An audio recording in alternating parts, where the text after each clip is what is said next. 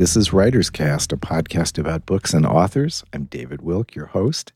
Today I'm talking to Lan Samantha Chang about her book, The Family Chow, a novel being published by W.W. Norton. How are you, Lan? Well, I'm going to call you Samantha because you did ask me to call you that, and I immediately called you Lan. So, no, it's okay. Everyone calls me Samantha, so I just thought, I'm doing really well, and thanks so much for having me. Well, this is really fun. And when we're talking prior to the book being launched, and I never really want to talk too much about the plot of a book because I don't want to disturb readers or, put them off track by giving away too much of the story. But there are plenty of things we can talk about related to this book.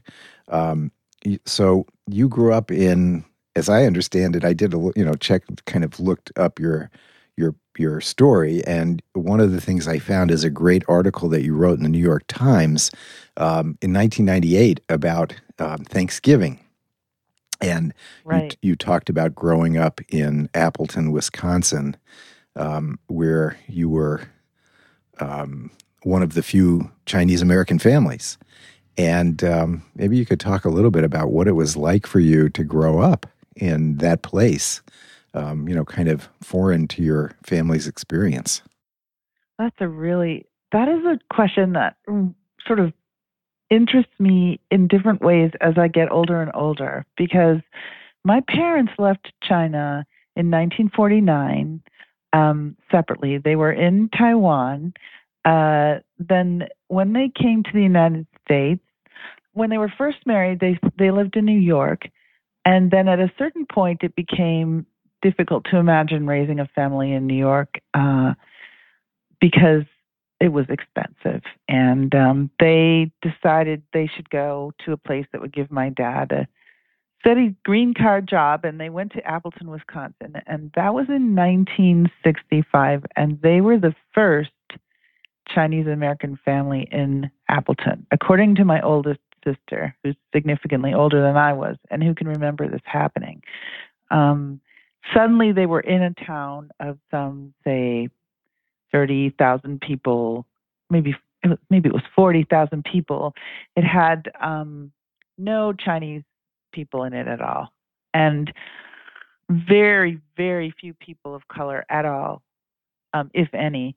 And my sister remembers being the only Chinese American child in Appleton at the time. By the time I was born, by the time I was old enough to remember, there were two other families. And I pretty much grew up feeling like I was part of a tribe of sisters in a town where we were unique. We were the only girls. The other families had boys. So very isolated. And the isolation, I think, brought us all very close together as a family. We had a small house, and there were a lot of us. I never remember having my own room until long after I left home. There was a sense of being pioneers, but what we were pioneering at the time, we didn't know. We didn't know that the Asian population in Wisconsin would grow, or that things would become more diverse. When my parents moved to Wisconsin, they could not find anything in the grocery stores that they were really super familiar with. There was a sort of culture at the time of cake from a box, tuna noodle casserole. Yeah, lots of peanut butter. And my parents were looking for things like soy sauce, sesame oil, ginger, scallions. None of that was existing at the time. And they kind of invented a cuisine. They invented a kind of Chinese American cuisine that was based on what they had available and what they could bring out from Chicago, which they went to once a year to go shopping.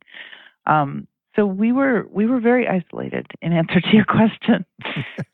No, it's so interesting in a way. I was thinking about the book being set in Wisconsin and being about a a first-generation arrival, family, just written from the perspective of a second-generation, and thought about it because it was so reminiscent of my ancestors arriving from Eastern Europe, Lithuania, in northern Minnesota, also in Wisconsin, where some of them went. And I realized that some of the things you talked about just now and are evident in the book must have been true for them as well. They couldn't find the food that they were used to making and the ingredients that they wanted, and they were the first of their kind to show up in a place where they were very different and in their case, didn't speak the language, had to figure it out on the fly, and really had completely different traditions. But I don't have the benefit of someone like you within a kind of, and I think this is a difference between the 19th century and today, of being aware enough of one's own story to write it as a novel or write it even as a memoir. So I have no real firsthand knowledge of what their lives were like, and I have to think that it was similar, and I bet that this is true for a lot of people, that the kind of first arrival story of being different in a place in the Midwest, particularly where you're surrounded by a lot of space and a lot of people who are really different, has to be very similar, even though it's maybe 100 years later. I think you're absolutely right. I think that's absolutely true. And I think when I was a kid, I was very into stories about the pioneers. I remember reading Laura Ingalls Wilder a ton. Like, the books just fell apart because I read them so often. And Bess Streeter Aldrich, some of these older writers from the early 20th century who were still able to remember, or just one generation removed from pioneers, immigrants. Yeah, the best story of Wisconsin pioneer girls is Caddy Woodlawn. I read Caddy Woodlawn. I love that book. I read it out loud to my daughters, and I just love that book. That's so great. Yeah, I mean, I did feel some connection to these stories, and then the other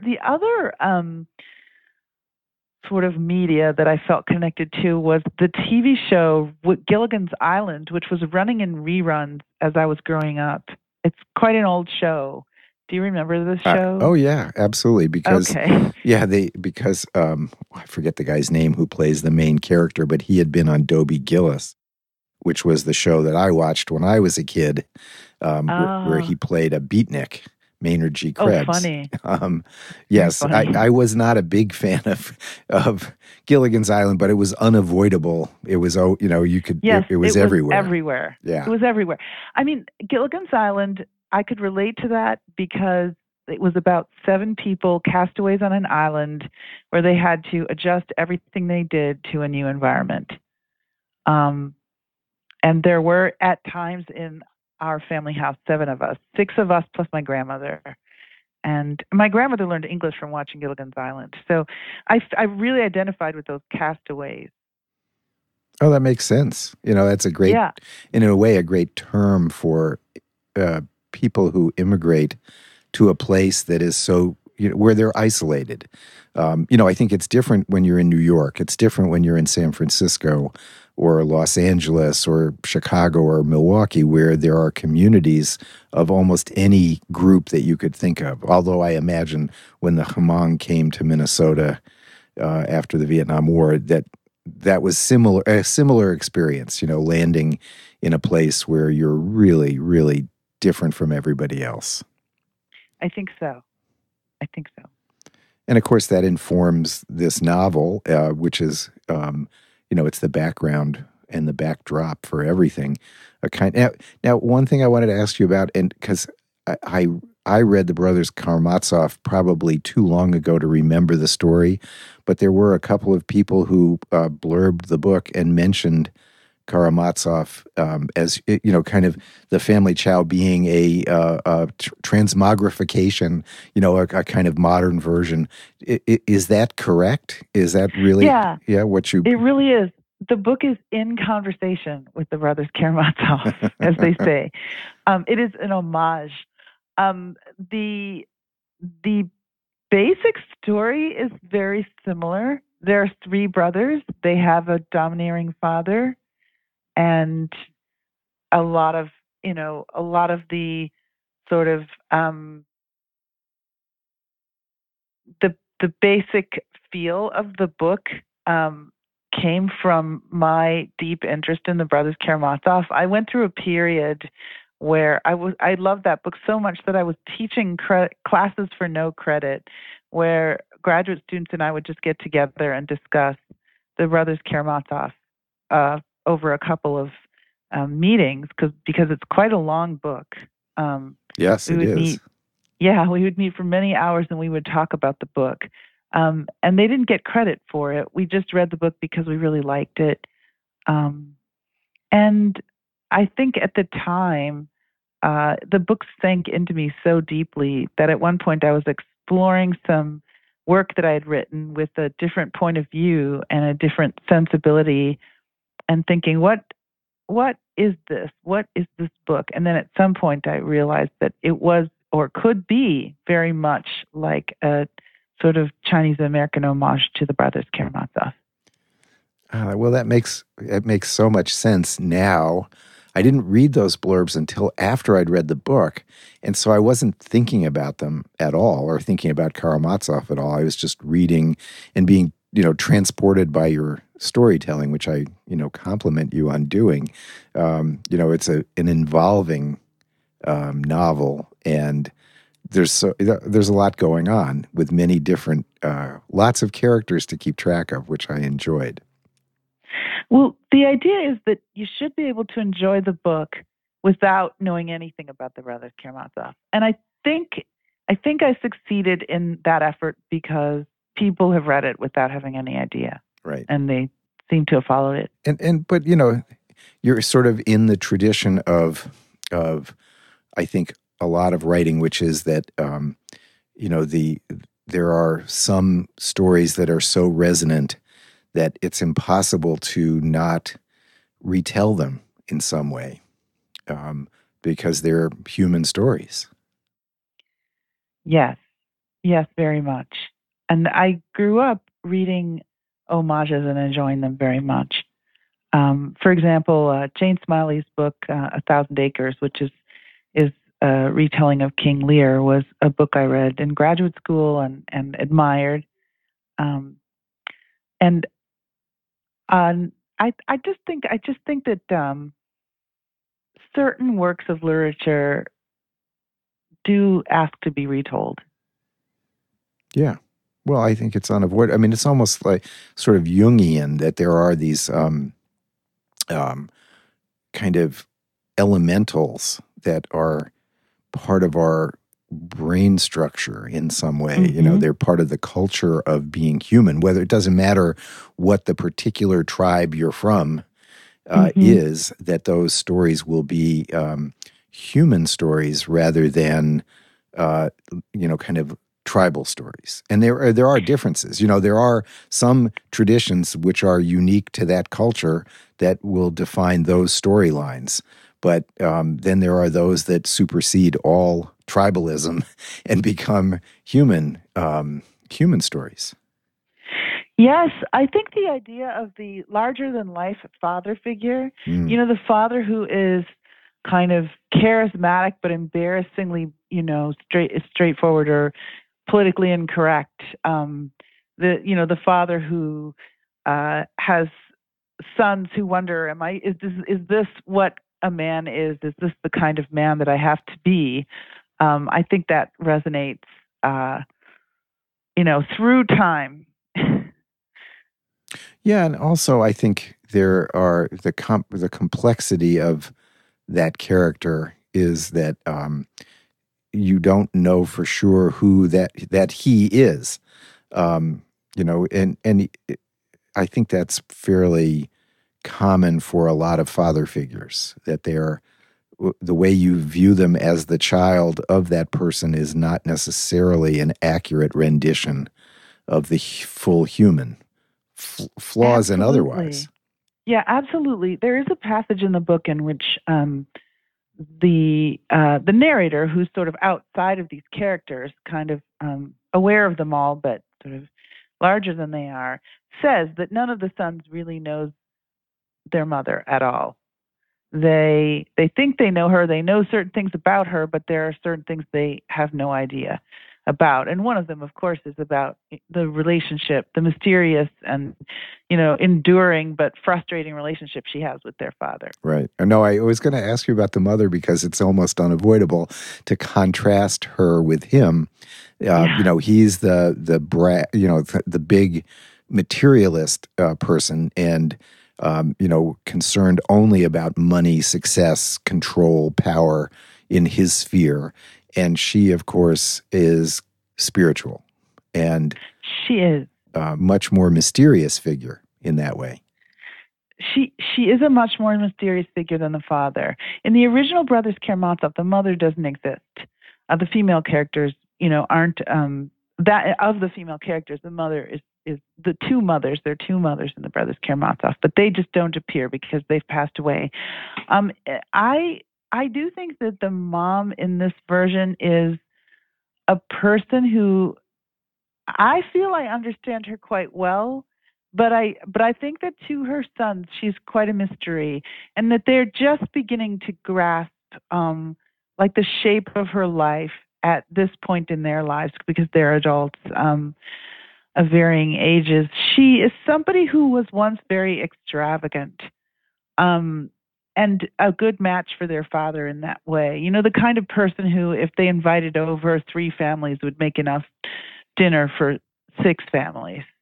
She was just very, very generous, very extravagant, always making too much food, always doing too much, getting too much. And part of this, the book implies, is as a kind of response to this sense of loss, because the family left China at a certain point and could not go back. People don't remember this very well, and I don't talk about it openly in the book, but there's a period of American history where communication and sort of back and forth between the U.S. and mainland China was non-existent. It was during the time I grew up, and these characters also remembered this. So the mother has a past. The whole family has a past that they can't go back to. It's in China, and as a result, I think this mother character just stocks her cabinets way full of food, and then in a kind of response against that, for reasons that the book tries to make clear, she becomes a Buddhist.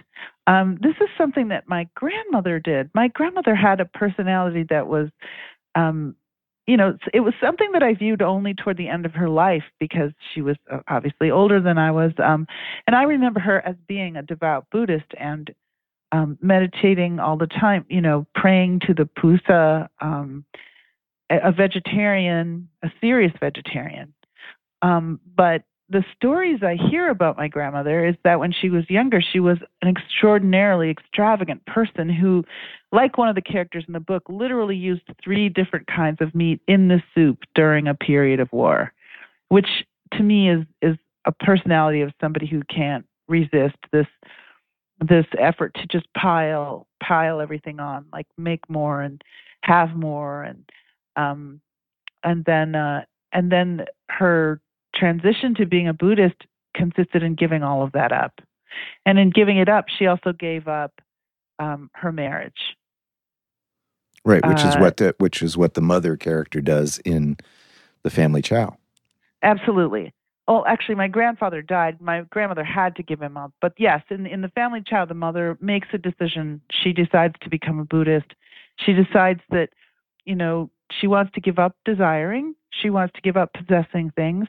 She wants just to become tranquil. Like, she's seeking tranquility. That's what she's after for the entire time that she's in the book. And she's I find her really interesting because, of course, she's similar to people I know. Hmm. And today, how do you, when you look back on the characters that you wrote, do you feel that that their stories are over, or are they still, are they still living and more to tell? I assume they're over. Okay, here's an interesting thing about the original Dostoevsky. He had planned 2 volumes to this book, and the Brothers Karamazov, as we know it, is only half of what he had planned. Right. So the book has an unfinished feeling at the end. A lot of the major plot lines aren't entirely tied up. Correct. My book, I wanted to leave it that way too, but for different reasons. I think I was never planning to write another volume of this, but throughout the whole book, I adopted the present tense, which is a tense I've never used in writing before.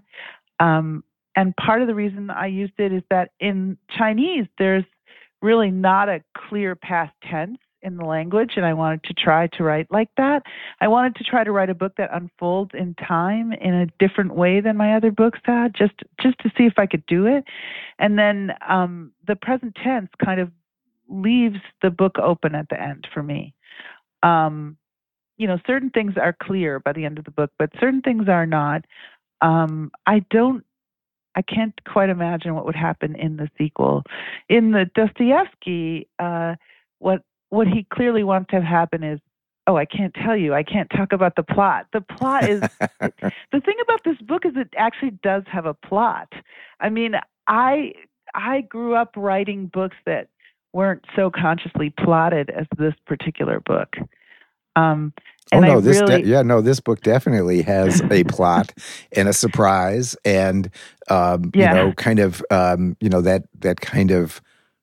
didn't see that coming. Yeah. So that in that way, we don't want to talk about that part of it at all. Right. Well, yeah, I enjoyed writing a book with a plot, though. It was a real pleasure. It is, though. It does make it a little more complex and tricky to talk about. Yeah, no, it does. And but that's for me as when I talk to writers about their books, it's an ongoing challenge. But it kind of, in a way, it makes it more interesting to be able to talk about what a book inspires in your thinking, and not literally, let's talk about the guts of the book as if it were, a seminar on how to write a novel.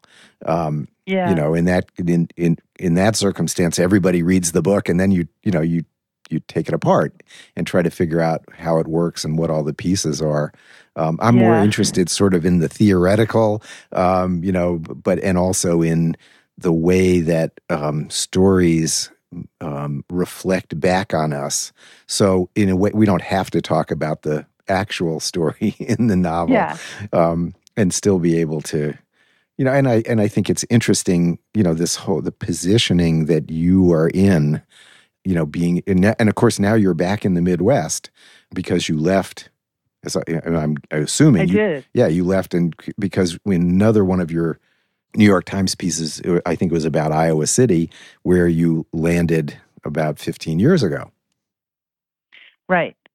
I left Wisconsin to go to college, and I never lived in Wisconsin again after that. I was on the East Coast for 8 years, then I went to the West Coast for about 6 years, and then I moved around a bit.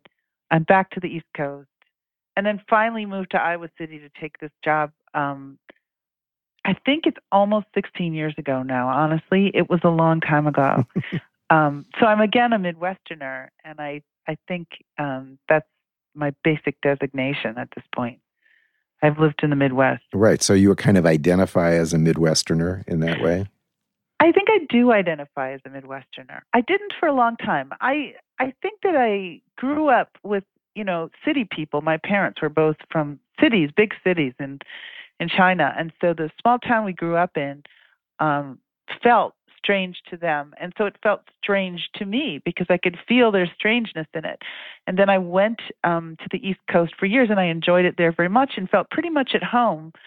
But I'm comfortable in the Midwest when I made the decision to move out to the Midwest, it seemed to me that it was something I knew and understood, and yeah, I pretty much think that I am a Midwesterner at this point.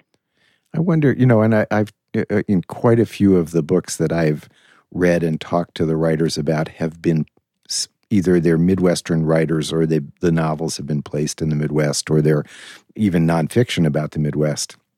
And I just, That's interesting. I think that there is, I don't want to say that there's a Midwestern genre necessarily, because that's kind of silly, but I think there's a difference in outlook that comes from the Midwest. And of course, there are many different states in the Midwest, so there are different viewpoints. Minnesota is not the same as Nebraska, and that's for sure. But this, the idea of open space, long distances between towns and cities, and a kind of agricultural, basis for maybe the way, maybe not necessarily sentimentalizing, but that there is a kind of romance with the notion of agriculture. And as you mentioned the word pioneer, I think that that's still alive in the Midwest. And of course, there's the undercurrent of the theft of the land from its original inhabitants. That's always present in the Midwest and West as much as it is in the East on a lot of levels, even though the time frames are different. But I think there is a kind of a Midwestern outlook that you could identify with a lot of novelists who come from there. I would be curious to know what you think it is. I feel sort of submerged in the Midwest, and so I can't tell. I mean, I know that there's this sense of being far away from a lot of cities and needing to sort of identify with one's community and be part of one's community. That I sense. In fact, I think that it's one of the reasons Iowa City is such a great place to write, because it's far away from distractions, because we have to turn our concentration to what's at hand, to doing our creative work. But I'd be curious to know what you think the Midwestern outlook is. Well, I've lived in the Midwest maybe 5 years of my life, so I don't think I could make. I don't think I have enough experience to necessarily say, but I think that there's something about the nature of the culture being separated from the urban West and East coasts and differentiating itself, creating its own culture. Something about the history of waves of immigration and struggle that lives on. I do think that I believe in, sort of epigenetic culture that, Interesting. That what happened before influences what happens today. Yeah, that's interesting. There's a kind of stoicism that comes to mind when I hear you talk about, waves of immigrants and struggle. We're definitely not fast-talking, self-promoting people. I think as a result, people often underestimate Midwesterners. Oh, I think that's true.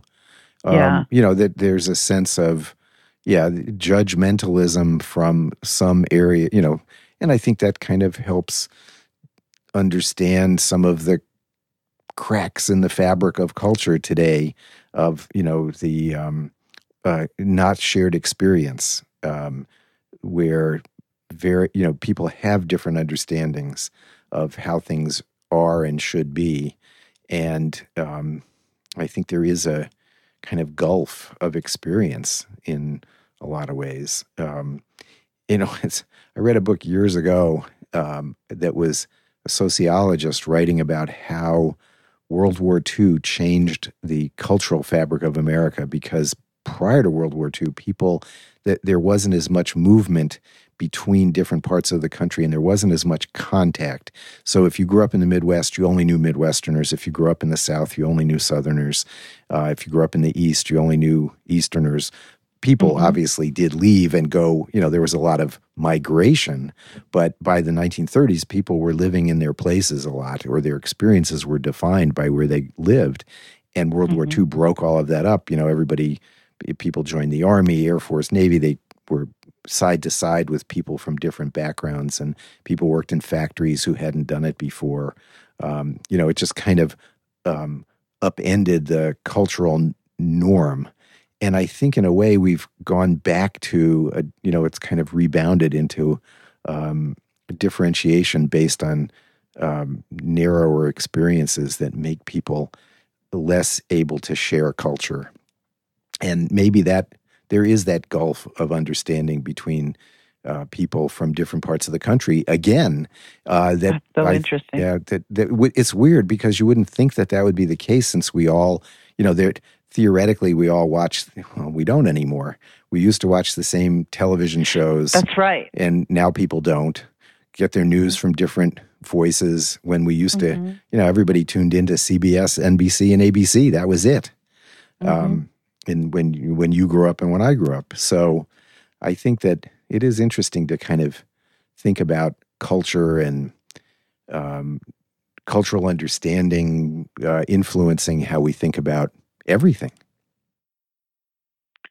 It is, that's a really interesting thought, that we're in some ways moving back to a more geographically isolated set of cultures. Yeah, and maybe the pandemic makes it worse because people haven't traveled very much and they only hang out with this very, very small. Very small. Yeah, the cohorts are tiny now. Somebody mentioned this to me the other day, that you have levels of friends. You have your 1, 2, and 3 levels. The closest people you're still close to. You find a way of connecting to them, but it's the 2 level and the 3 level and the 4 level and maybe even the 5th, which is people you kind of see in a desultory way. We've missed out on all of those. You almost have to rebuild them, and it takes time because they don't evolve overnight. Those are all kind of cultural and social relationships that we took for granted. The people you see when you go to the store, maybe the same person every time. Maybe that's the 4th or 5th level, but you miss that familiarity, and it changes how you're kind of more inwardly focused, or in the daily life, and outwardly focused in all of this media that we're imbibing at night, like online and, whatever, millions of channels. And there you're looking out, but it's not it's not a direct relationship with a human being. You don't go out to a bar and hang out with people at night. You watch television. So right. We're isolated again. And, I think that has really affected in a way. And of course, we won't know. I mean, it's kind of have to wait to see how that plays out. And what does it mean? I don't think we'll know for years. Yeah, I don't think we'll know for years. I mean, one of the things when I was writing my novel that occurred to me is that the community that the novel is set in is a community that it's an Asian American community, Chinese Americans. They're in a small town in the Midwest, and they're surrounded by people who don't know anything about them at all. They know each other's lives fairly intimately, but the community that they live in doesn't know them at all. They're separate. And so one of the things that happens in the book that I think I can say without giving away the plot at all is that this community has the experience of suddenly being seen by the town. Right. It's revealed that the drama of the family puts them at the center of the communal attention. Yes. Yes. And that is one of the sort of major discoveries that they make, which is that they experience what it's like to be suddenly seen. Right. Yes. They're yeah, no, I thought that was very powerful, that they suddenly are seeing themselves in a new way. Yeah. That must happen. I think that not just in this particular story, but in other communities where events occur and suddenly there's this revelation that your world is on view. Yeah. It's a shock to the system, which it was for your characters. Yes. Well, this was, we could talk for a long time, but I really enjoyed talking. I hope you don't mind, but I think we've sort of run out of time, and I really loved talking to you about things beyond the book. But I really liked The Family Chow quite a bit as a novel, and I'm very glad to have read it and had a chance to talk to you. Oh, well, thanks so much. It's been great to talk to you as well. Thanks, Samantha. This has been Writer's Cast, a podcast about books and authors. I'm David Wilk, your host. I've been talking to Leon Samantha Chang about her wonderful novel, The Family Chow.